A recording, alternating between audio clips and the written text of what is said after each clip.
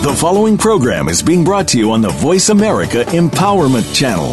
For more information about our network and to check out additional show hosts and topics of interest, please visit voiceamericaempowerment.com. The Voice America Talk Radio Network is the worldwide leader in live Internet talk radio. Visit voiceamerica.com. The views and ideas expressed on the following program are strictly those of the host or guests and do not necessarily reflect the views and ideas held by the Voice America Talk Radio Network, its staff, and management.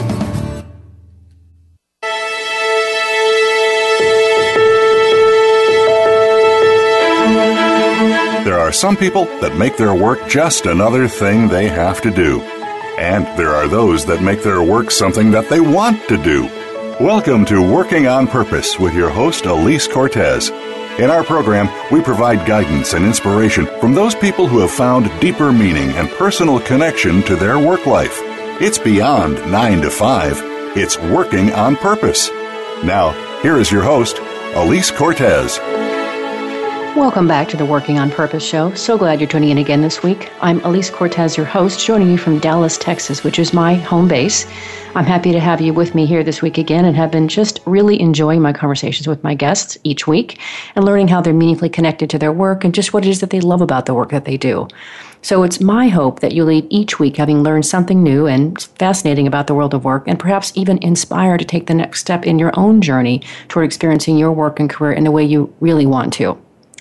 So this week, I really wanted to focus and celebrate entrepreneurs and innovation and had an awful lot of fun in the social media place talking with others about that. I got a lot of really fun interaction from people about this topic today. So my guest this week is Stefan Nguyen, who is a lifelong innovator and with a very impressive array of business organization and management experience.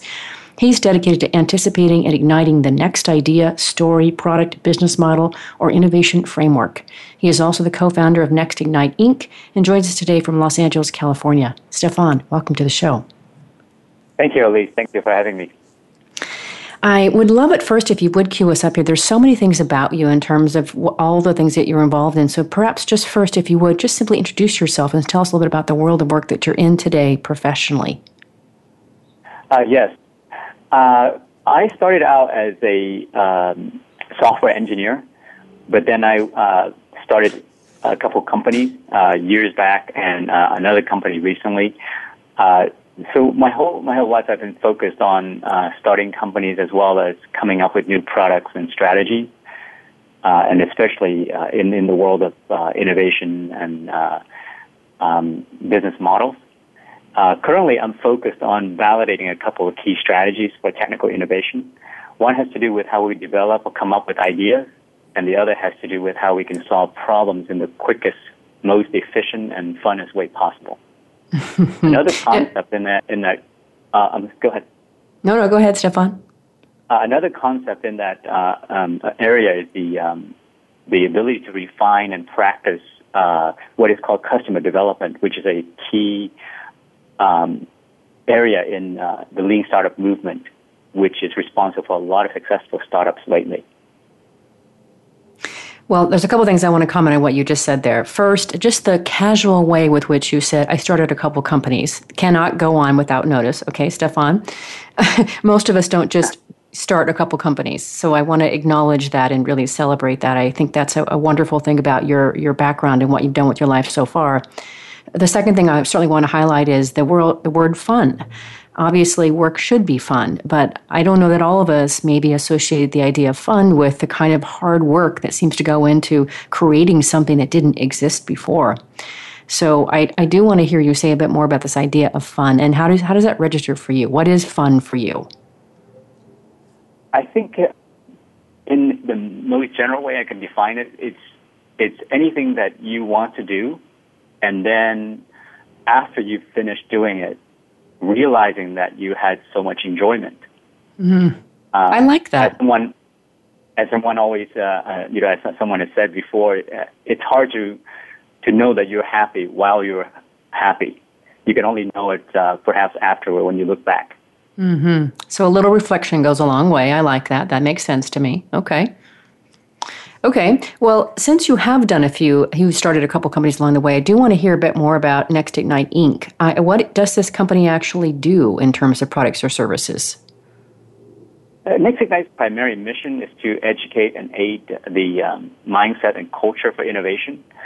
I think we hear a lot about innovation, but most of us are not familiar with how to acquire the foundation for it. And that includes the thinking, the attitude, the tools that we need to innovate. Much of the advice that we've been given is rather outdated. I think there's a lot of fresh new research and evidence that highlights the importance of play, collaboration, and the belief in effort. There's a school of thought that the most successful innovators are the ones that improve after each effort. They care more about the effort and that they learn from it rather than caring about being right the very first time. You know, I like what you're saying here, Stefan. I must say I must be behind in my reading because I haven't been focused on the effort. The play and the fun part I've known about for quite some time, but the focus on the effort is new to me. Can you say more about that? Where is that coming from, and maybe what new insights have come from that idea? There's a wonderful book called Little Bets that was on the Amazon bestseller list for quite a while. And, in there they've done a lot of research to show that there are two kinds of thinkers or two kinds of entrepreneurs. The first one are the ones that start out with an idea and refine it over and over with every iteration and make sure that every iteration he or she learns from the effort, from the testing. And then there's another kind that starts out with a perfect vision and basically just try to prove that vision is right on, is totally correct. And more often than not, the second way of doing it, just trying to prove that you're correct based upon your original vision, is rather fraught with risk because in this day and age, it's very hard to be perfectly correct the first time we start something. And when you start with something and you want to make sure to prove that it's correct, and when it's not, you kind of get gun shy, and then the next time you try to be even more careful. So what that does is it creates this negative feedback loop where you stop trying new things and you stop exploring. Whereas in the former case, you believe that the effort is the most important thing, and you learn from each effort. Every time that you fail, you actually learn a lot more, and every time you fail, you actually become a better entrepreneur.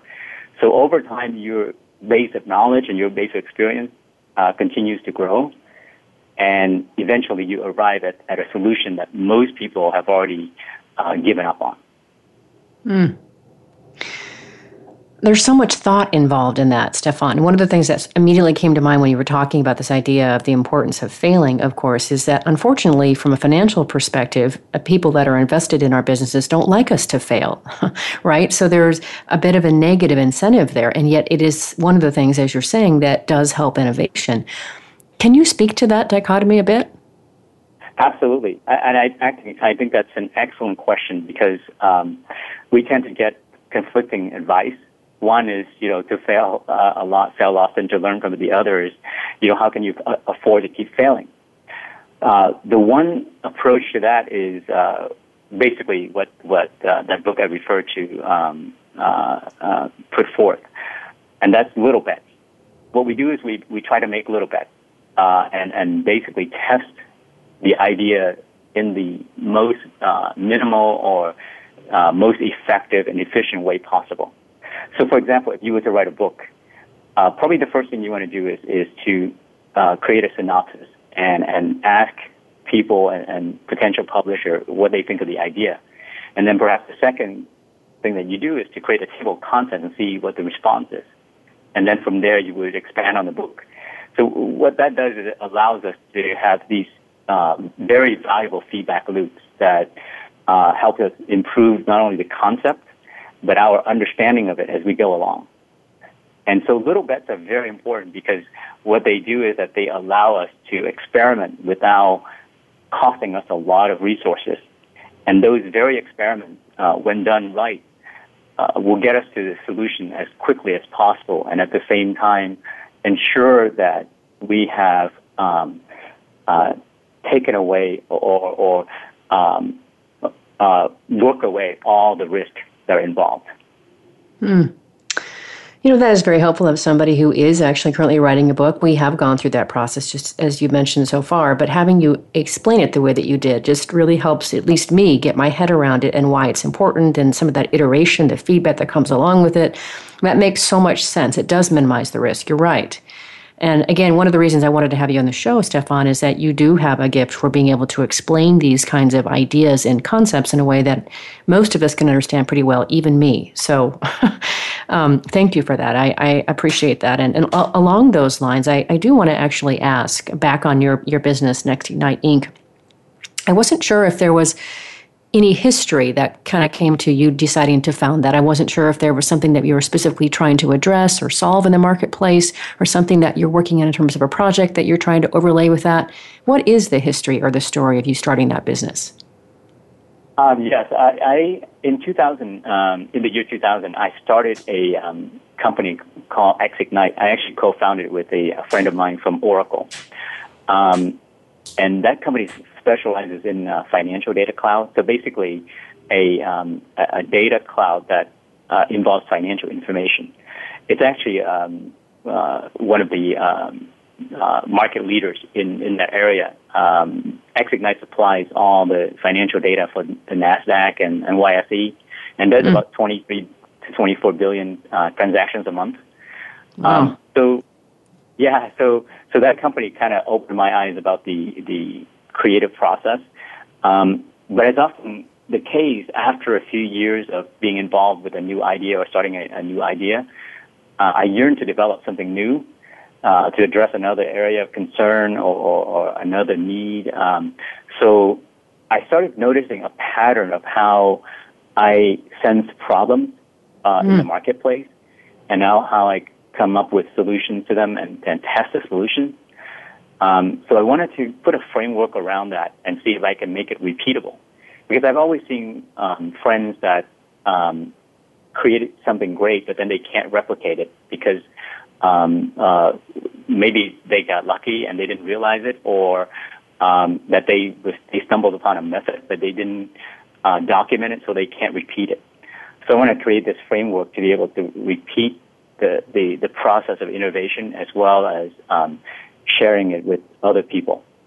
The very first thing that I think about when you describe it like that, Stefan, is just so smart. I just so appreciate the thought and the fact that you're governed the way that you are to focus on these kinds of frame sets, these kinds of problems. And that is one of the things, as you know, I love the idea of what makes people who they are and what unique talents they bring to the marketplace. And obviously, you have made a life of being an innovator. And I think, based on what I've learned so far, is you couldn't be otherwise. Do you think that's true? I would agree with that mostly. I think actually a lot of us are lifelong innovators, probably more than we think. Because I think starting as children, we explore a lot. We play a lot on the playground with our friends. We explore a lot. That's why kids love Lego blocks. That's why kids love to take things apart and put them together. But somewhere along the line, we are taught to be logical and to put things together in a sequence. So we stop doing these multilinear things and stop being explorers and stop trying new things, because maybe we acquire this mindset of not wanting to fail. But new research have shown that, especially with these days and age where you can test things out, where you can 3D print things and write anything on the computer screen and just erase it in a second, that being exploratory is actually something that we can leverage. Well, maybe that relates to this notion here. One of the things that I thought might make a little bit of sense is, and maybe I could have done this earlier, but I would love to know about what your definition of innovation actually is. One thing that I saw online, for example, which seemed to make sense to me, is it simply the process of translating an idea or invention into a good or a service that creates value for which customers will actually pay. Now, I think based on what you just said there, your definition is going to be a little bit different, but I'd love to hear, how do you describe innovation? Yeah, I think my definition would be slightly different, but I mostly agree with that definition. It's actually a good definition. What I would add, though, is the process by which we come up with the idea or the invention in the first place. Mm-hmm. I think many ideas that we come up with won't stand the test of scrutiny. But the part that is crucial is having the mindset to come up with ideas in the first place, not be afraid to come up with the idea. Mm-hmm. Because that opens us up, that frees us up to start exploring. And then afterwards, when we generate a bunch of ideas, then we start thinking about translating them into a goods or service that would create value for which the customer will pay. The ability to continually generate this idea to be kind of like an idea machine or to be creative in whatever you do, that's very key, and it requires a mindset that has very little prejudgment and very little critique of oneself.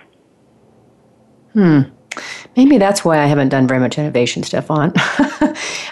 When I listen to you talk, I feel like I'm so much more practically grounded, and I feel like the stuff that you're describing does allow for that playful, exploratory mindset. And maybe what I'm doing to myself is just maybe I'm imposing too many barriers on myself therefore I'm not enjoying the benefit of maybe being able to innovate as much as I could. What do you think about that? Is that a possibility, or am I way off here? No, I think you have a good point there. Actually, it's interesting. If we think about it, being playful is actually very practical, because being playful allows us to be engaged in the activity and allow us to get enjoyment. So that allows us to do it for the long run. And actually, this is perfectly illustrated in the startup community. A lot of startups do things that they're interested in and they're passionate about.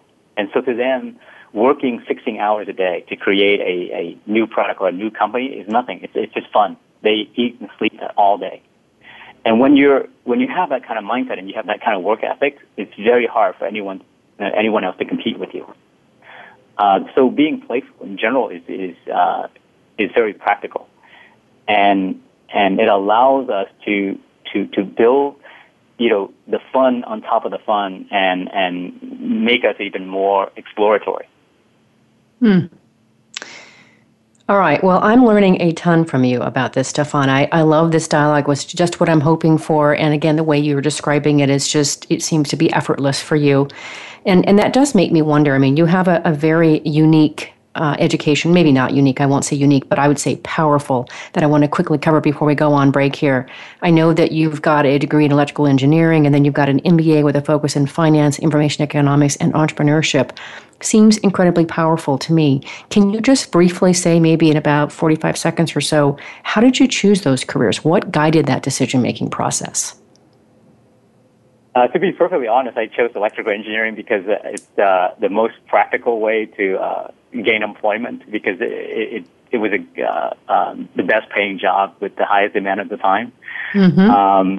And I didn't want to go through the MCAT route, getting ready for medical school and going through an internship and residency like a lot of my pre-med buddies did. So I went there and I got lucky, because my first job was with one of the most iconic companies the world has known, and that's Oracle. I started very early with Oracle, and I just joined Oracle because I fell in love with the weather in the Bay Area. Stefan, Stefan, sorry to interrupt you. Just a second. I want to get more about your early career, but I need to interrupt really quick for our very first break. After the break, we'll cue that up. I wanted to hear about your early career. But it is time for our first break. I'm Elise Cortez, your host. We've been on the air with Stefan Nguyen, whose passion is innovation. He is the co-founder of Next Ignite Inc., and he's the author of a digital business model book titled Dot Wealth, soon to be followed by The Innovator's Mindset, coming in spring of 2016. After the break, I want to learn more about how you began your career and built it to where you are today. Stay with us.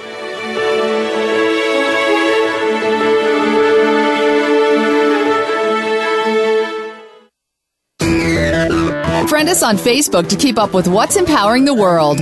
Voice America Empowerment. Elise Cortez is a speaker and engagement and development catalyst. She designs and delivers professional development, leadership, and engagement workshops and can bring her expertise to your organization. She will help ignite meaningful development within your workforce that will increase employee engagement, performance, and retention. To learn more or to invite Elise to speak to your organization, please visit her at www.elisecortez.com. She would welcome the opportunity to help get your employees working on purpose. Have you friended us on Facebook yet? Why not? Just go to facebook.com/Voice America or search for the keywords Voice America. Once you are part of our Facebook network, you'll receive daily messages about what's happening with our shows, this week's featured guests, and new happenings of the Voice America Talk Radio Network. And you can add your voice to the always active discussions on our wall. Just go to facebook.com/Voice America or search for Voice America. It's your world. Motivate, change, succeed. VoiceAmericaEmpowerment.com.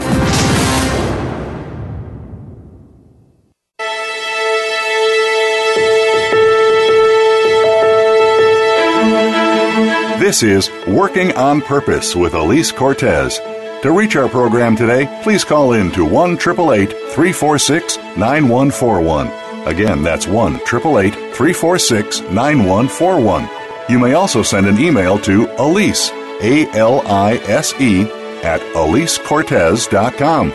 Now, back to Working on Purpose.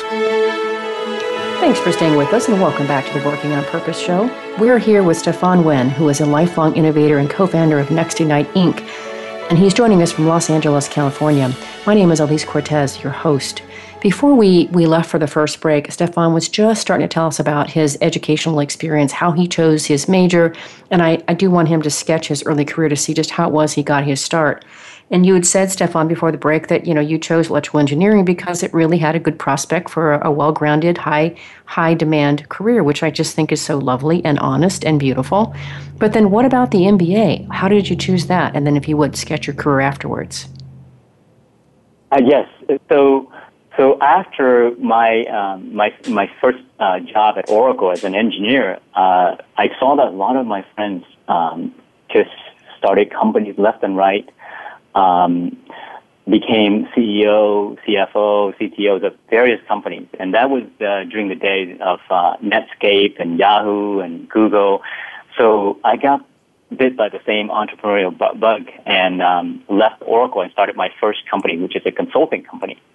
Which I later sold, but not for a profit or anything, just to be part of a bigger company. And then we started in 2000 a company called Ignite that is supposed to provide financial data. And now my partner is still running it. It's raised about $17 million in funding and has approximately $10 million in revenue per year. So I would consider that a good foray into my second business. But then during the time that we started that company, I realized that I didn't know much about finance. So I decided to get my MBA at Columbia so that I can learn more about finance and option strategies and the various financial terms. Fortunately for me, when I was at Columbia, I studied under a gentleman by the name of Joseph Stiglitz, who won the Nobel Prize in 2002 for an area called information economics. And lo and behold, I thought, I've worked with information for all my career, and I didn't realize that it's an economic good just like everything else. So I became very fascinated with that and started doing more research and more reading and learning from Mr. Stiglitz about information economics. And that was when I started working on the framework for innovation, because information is actually something that has created an unbelievable amount of opportunities for this new generation. And I've always been involved in that area, especially starting out with Oracle, which is a pioneering company in database technology and information management. So that makes me wonder, as you were talking about that whole process here, I have to ask, when you were talking about that first company, Ignite, it made me wonder, is that how you got the idea, or is there somehow the relationship between when you actually wrote the digital business book model book called .wealth. Is that when that came to be? Yes, that actually came to be during my stay at Columbia and looking into information economics. I realized that there are actually different kinds of values, but unfortunately, most of us only see the financial value. There's actually intellectual values, information value that's based on information.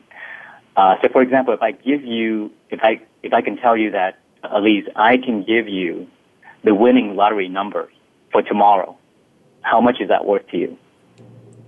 Chances are that number is probably worth, that piece of information is probably worth as much as the prize for tomorrow, unless there are multiple tickets with that same number, right? Right. So information has an incredible amount of value. Another area of value is, of course, social value, where the contacts that we have can provide us new jobs, can provide us new ideas, can provide us all kinds of things, including, just even emotional support. Again, you make that seem so easy the way you describe that, but there's so much meat there. And that does make me want to ask you, Stefan, I know that you probably, in all the years that you've had your career, probably been involved in all kinds of projects, but are there maybe one or two that you can share with us that maybe you're especially passionate about or especially proud of?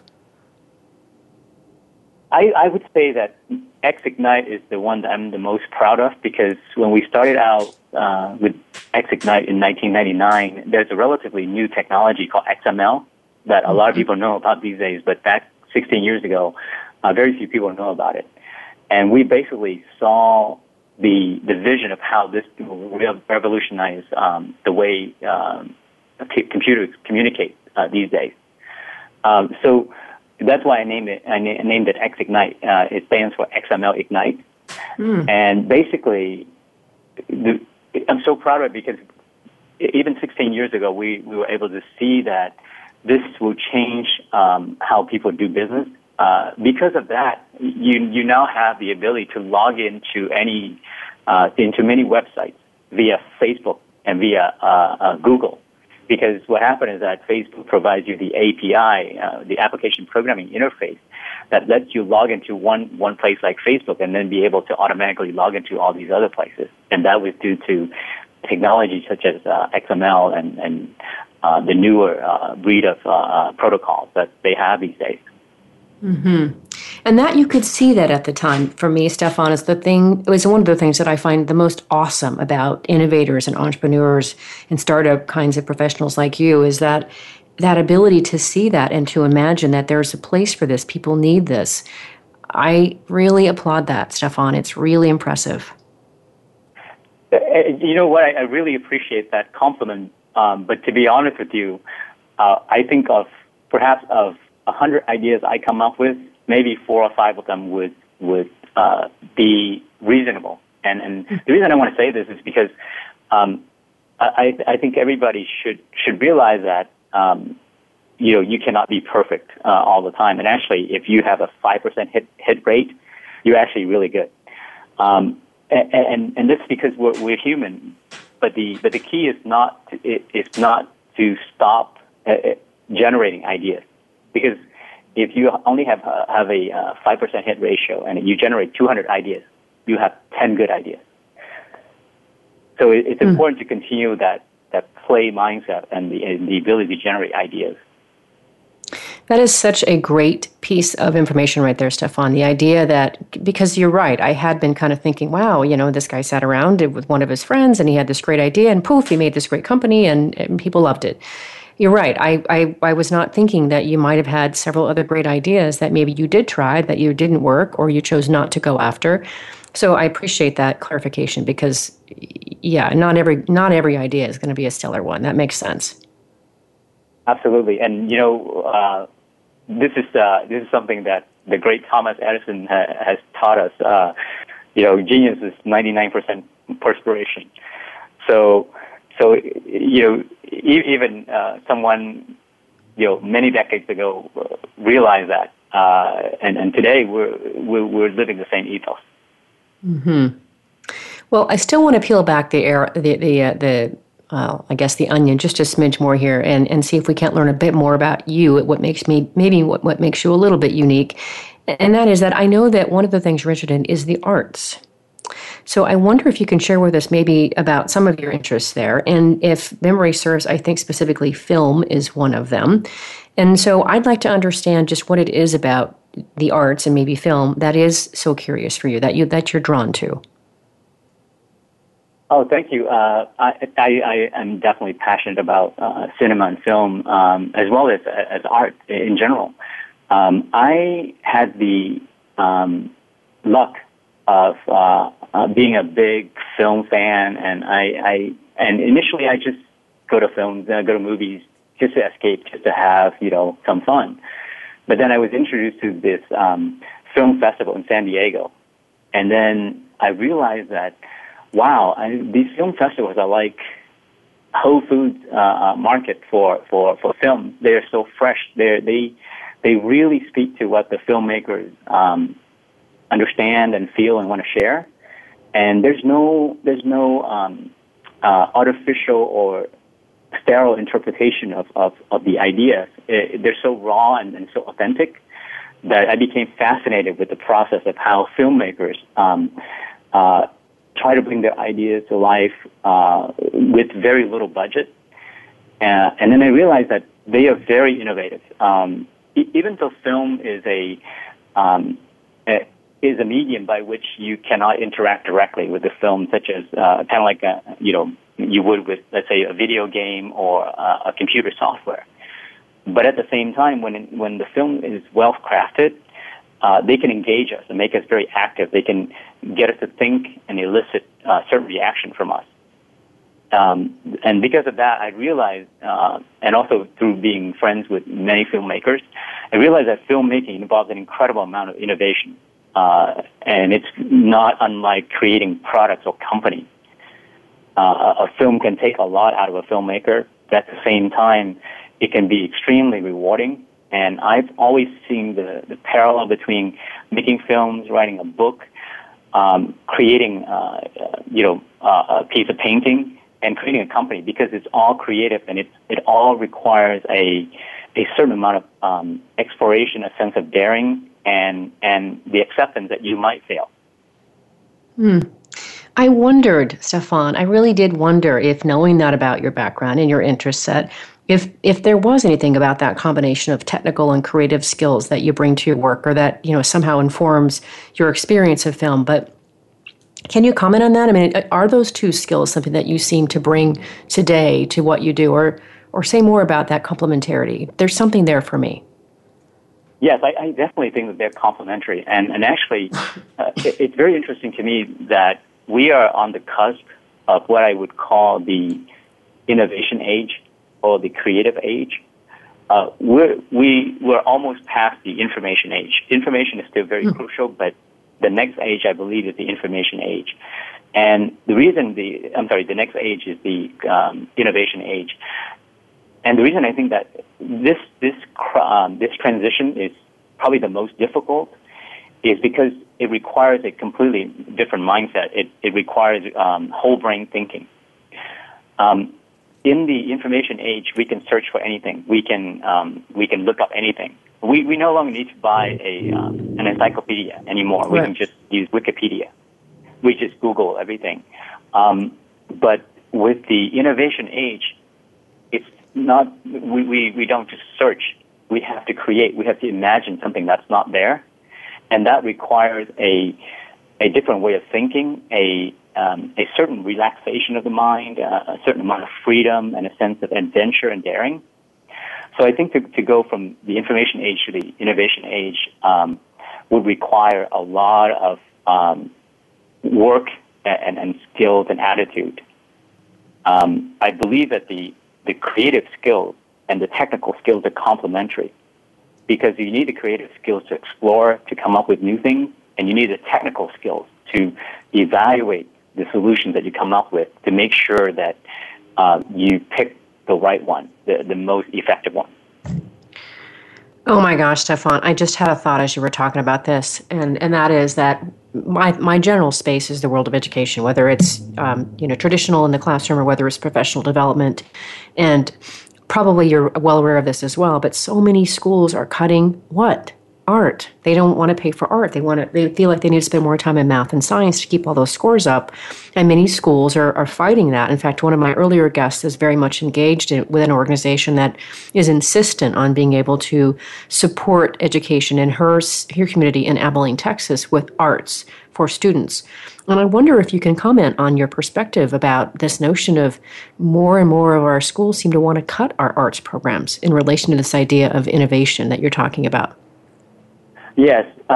Actually, I was on a board of a museum, a regional museum here, and I see the incredible changes that it creates in kids, in teenagers when they go through the museum, when they take classes at the museum. What it does is that art allows you to immerse yourself, to just kind of relax and immerse yourself and not have any prejudgment and kind of feel things. The way that we learn math and logic and that kind of thing in school, it's very sequential. And most sequential things machines can do. But the multilinear, non-sequential things are what's hard. And that requires the ability to just feel things and process multiple things at the same time, which we can't do by just focusing on one thing at a time. We have to just immerse ourselves in it. It's like speaking a language. Once you know how to speak a language, you don't think about placing the verb after the noun. You just speak it. You just feel it. And so the arts allow us to just feel what is there and then make sense out of it automatically. And some may say that it's automagically, but really there's a process by which our brain processes these pieces of information at the same time that sequentially it would take forever.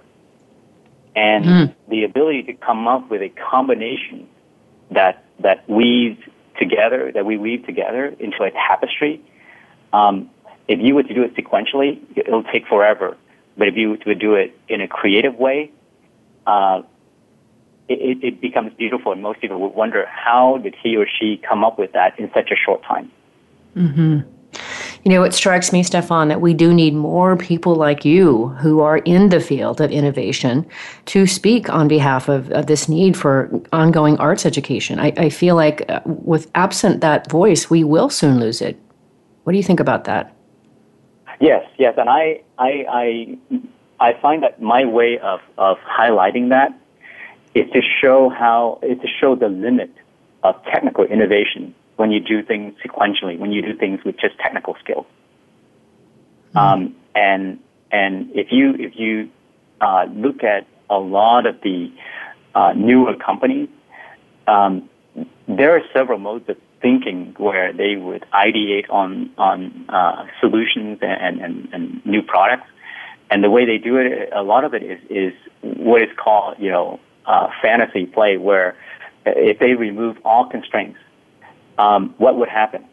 So, as a simple example, what would happen if the city that you live in, you can download anything instantly. You're not limited to your internet speed, but you can download anything instantly. What would that do? Because that would basically put Redbox out of business, right? Yeah, right.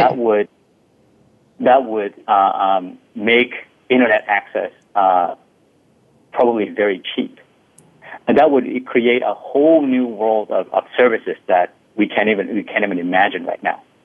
So when you remove some of the basic constraints, a lot of things can happen. Well, and on that note, let me go ahead and cue us up for our final break here before we go into our last segment. What an interesting, enticing way to set us up here. Because after the break, I want to ask you more questions about the product roadmap creation and the branding aspect. And that might be a perfect way to do it. But it is time for a break here. We've been on the air with Stefan Nguyen, who is a lifelong innovator and the co-founder of Next Ignite, Inc. I'm Elise Cortez, your host. Stay with us. We'll be back after the break.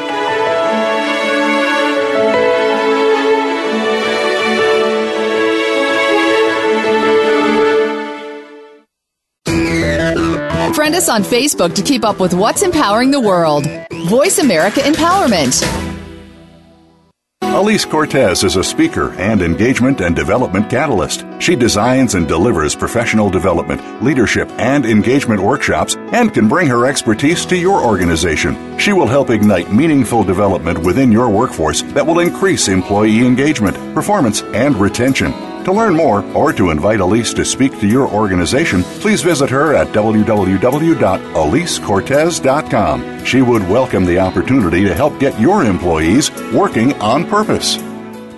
We're making it easier to listen to the Voice America Talk Radio Network wherever you go. In addition to listening live, you can check out information about your favorite talk show hosts, discover new talk show personalities, add shows to your list of favorites, and listen to all our show archives on demand. All from your iPhone, BlackBerry, or Android. Download it from the Apple App Store, BlackBerry App World, or Android Market, and get ready to tune in. The Voice America mobile app, powered by Aircast.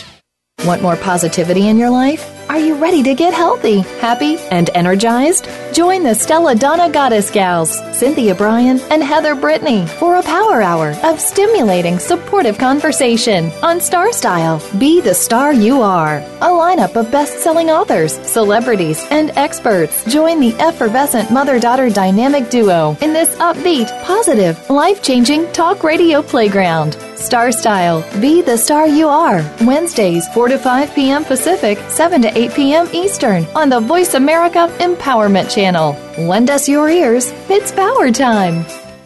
Follow us on Twitter for more great ideas at Voice America Empowerment.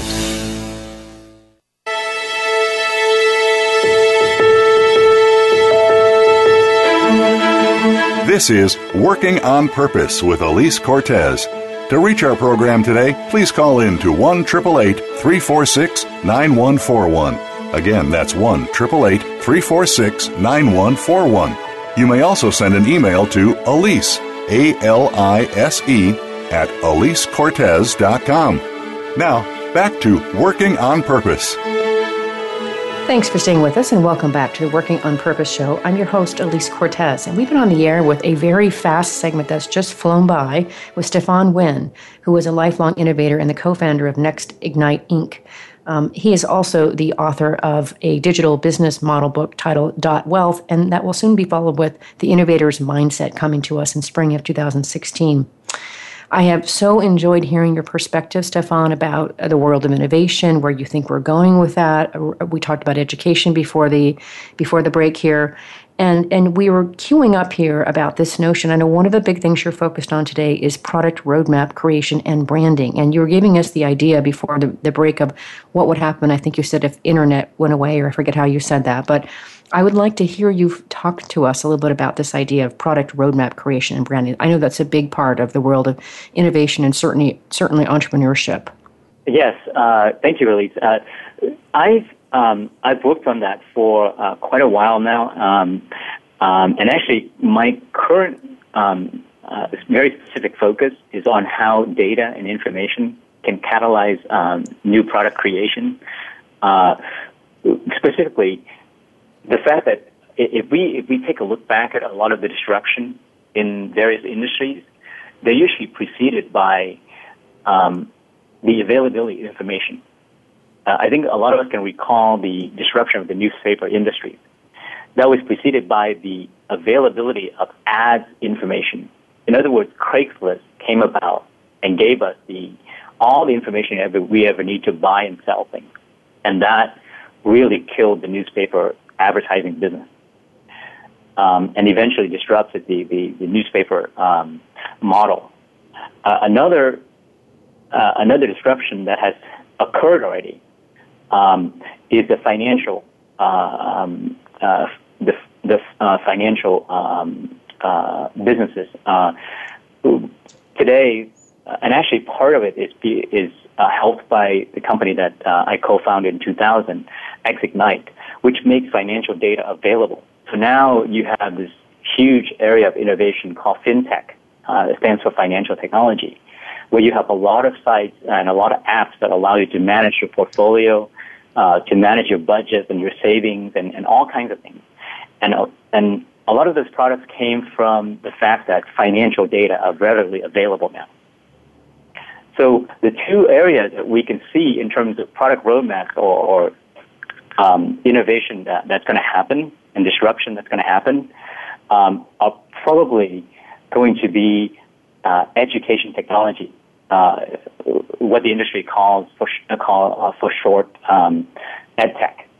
And then the next thing, of course, is health tech, with the availability of all the health information that, for example, the Apple Watch and the smartphones give us.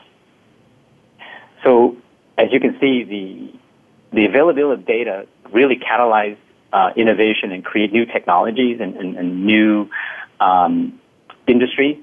But at the same time, the question that we have to ask is, how do I know that a certain amount of data is required to create new products? And how do I know when this avalanche of new products are going to come about and make sure that the data that can support all these new products will be generated and sustained? Well, another thing that I'm, again, going through as I listen to you talk is I'm marveling at, this idea that you can see this stuff, and I, again, recognize that you mentioned there are various ideas that a person might have, but that you can recognize the opportunity or that you can see that there's a need. I've been in business for myself for, I guess, over a decade now, and I love the work that I do in training and development, but I don't think of it as being innovative, and I'm not able, it doesn't come to me the way that you're describing to consider, wow, what might the market need, and how can I address that? It feels to me like it's more natural to you than it is to me, and I'm wondering, is that because you are mired in data, you're grounded in data? I think I am, but at the same time, I also am familiar enough with data to realize its limitations. I think I don't know if you've heard of the paradox of choice, where the more choices we have, it actually creates more stress for us. So having too much data can create stress for us, and I think this goes back to our original discussion point that our creative side needs to master the data. In other words, we need to not just follow a piece of data after piece of data, but we need to look at all the data and see what it means to us. Are we creating a product that everyone needs, or are we just creating something and pour resources into something that no one really cares about? I mean, there's so many products out there that no one needs, and eventually those startups they go bankrupt or they close, they go out of business. Mm-hmm. Well, and certainly I've met a few of those along the way. I mean, one piece of my history is that I spent, 5 years in Seattle, Washington in the late 1990s. There were many startups that began that nobody's probably even heard of because they came and went so quickly. So I do recognize the idea of, if people create something that others don't really need. But to me, the magic is somehow when somebody says, wouldn't it be great if, and they go off and they create that if, and people do need it and use it. Yes, and I think we all have to start that. We have to start the journey with that first step, and not worry about whether it's going to end up being a multi-billion-dollar company or not. And I think in order to do that, we have to have this mindset that it's just fun to do that. We just enjoy doing it. Whether it's going to be making us a ton of money or not. Because why do a lot of us still play tennis, even though we know we're not going to be professional? Or why do we play the guitar, the piano? Because we just enjoy doing it. And I think once innovation becomes something that we just enjoy doing, we will naturally be more innovative. And I think all of us have it in our mind and heart to innovate. Mm. Well, along those lines, so one of the things that you probably know about my show is that I really I'm trying to do two things on the show. One, I'm trying to bring on people like yourself who are meaningfully connected to their work so that we can learn about that connection and we can see, how did he pull that off? How did he find work that really fuels who he is and allows him to contribute in a meaningful way? And you certainly have shared with that that with us today. And the other thing that you've done that I really appreciate is that you've really helped me better understand the world of innovation and even startups, and that's been extremely useful. One of the things I'd like to also do is to provide a platform for people that are maybe considering various kinds of work, and they can hear the guest and see what it is this person does, how they get into what they like. And so if you could next speak to, what kind of perspective might you want to share with somebody who's maybe considering entering the innovation space? I mean, what would you like to share with them, or maybe those are already there? But let's start first with the people that maybe are considering, I think I want to be there. Maybe what would you say to them? What kind of advice or perspective could you lend? I think that is a great area to enter if you're considering entering it. It's not a well-defined job or title or specific area yet, but you can see there are various job postings out there for director of innovation, for manager of innovation, that type of thing, at various companies, including companies like Netflix and Google and some of the newer startups as well. But I really believe that the job of innovation is actually going to be much more applicable in the future, much more numerous, because, as I said, we're entering the innovation age.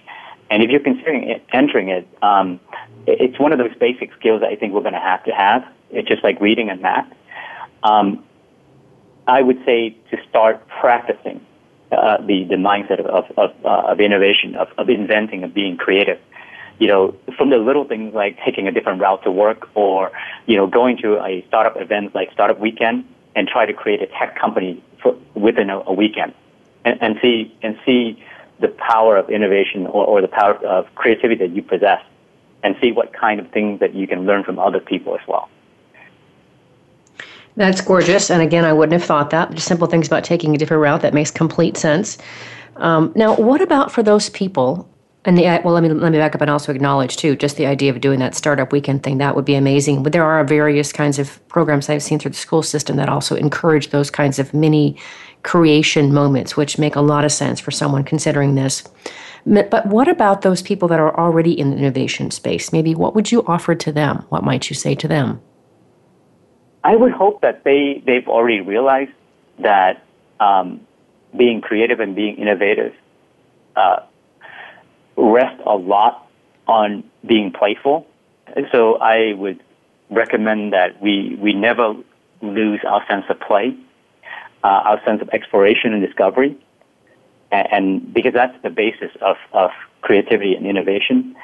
The second thing that I would recommend is to not underestimate the power of collaboration, because I believe that I always say that collaboration is an act of intelligence, because in collaboration we realize that we don't know all the answers, and we need the answers from other people.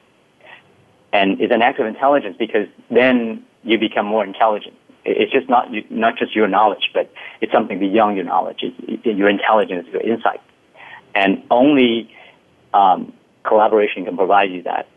And it's once we realize that and we can practice that, it just completely enlarges our world and make our ability that much more, because now we can work in groups and accomplish much more. So I would say that for those who are already practicing it, to, number one, focus on play and focus on collaboration. Okay.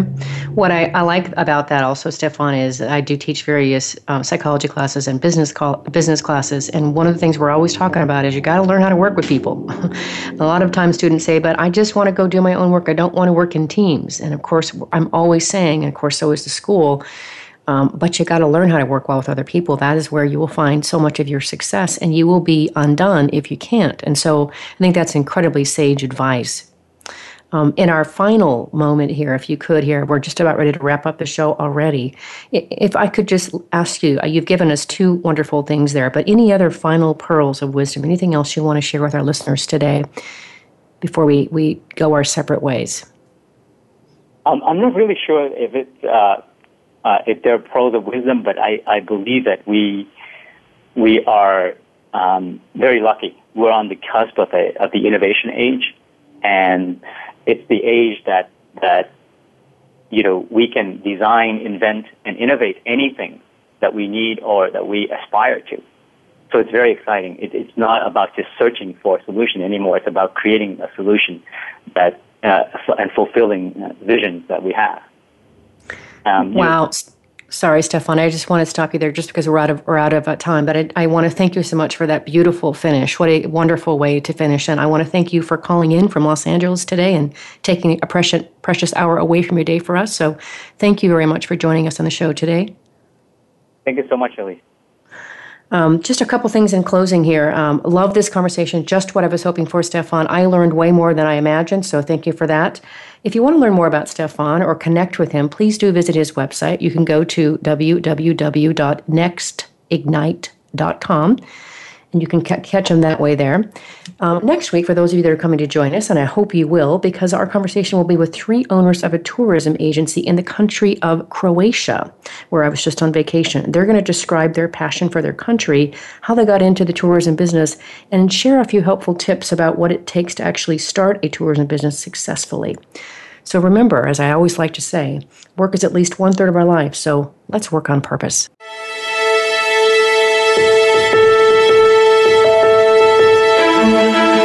We hope you've enjoyed this week's program. Be sure to tune in to Working on Purpose, featuring your host, Elise Cortez, every Wednesday at 6 p.m. Eastern Time, 3 p.m. Pacific Time on the Voice America Empowerment Channel. This week, find your life's purpose at work.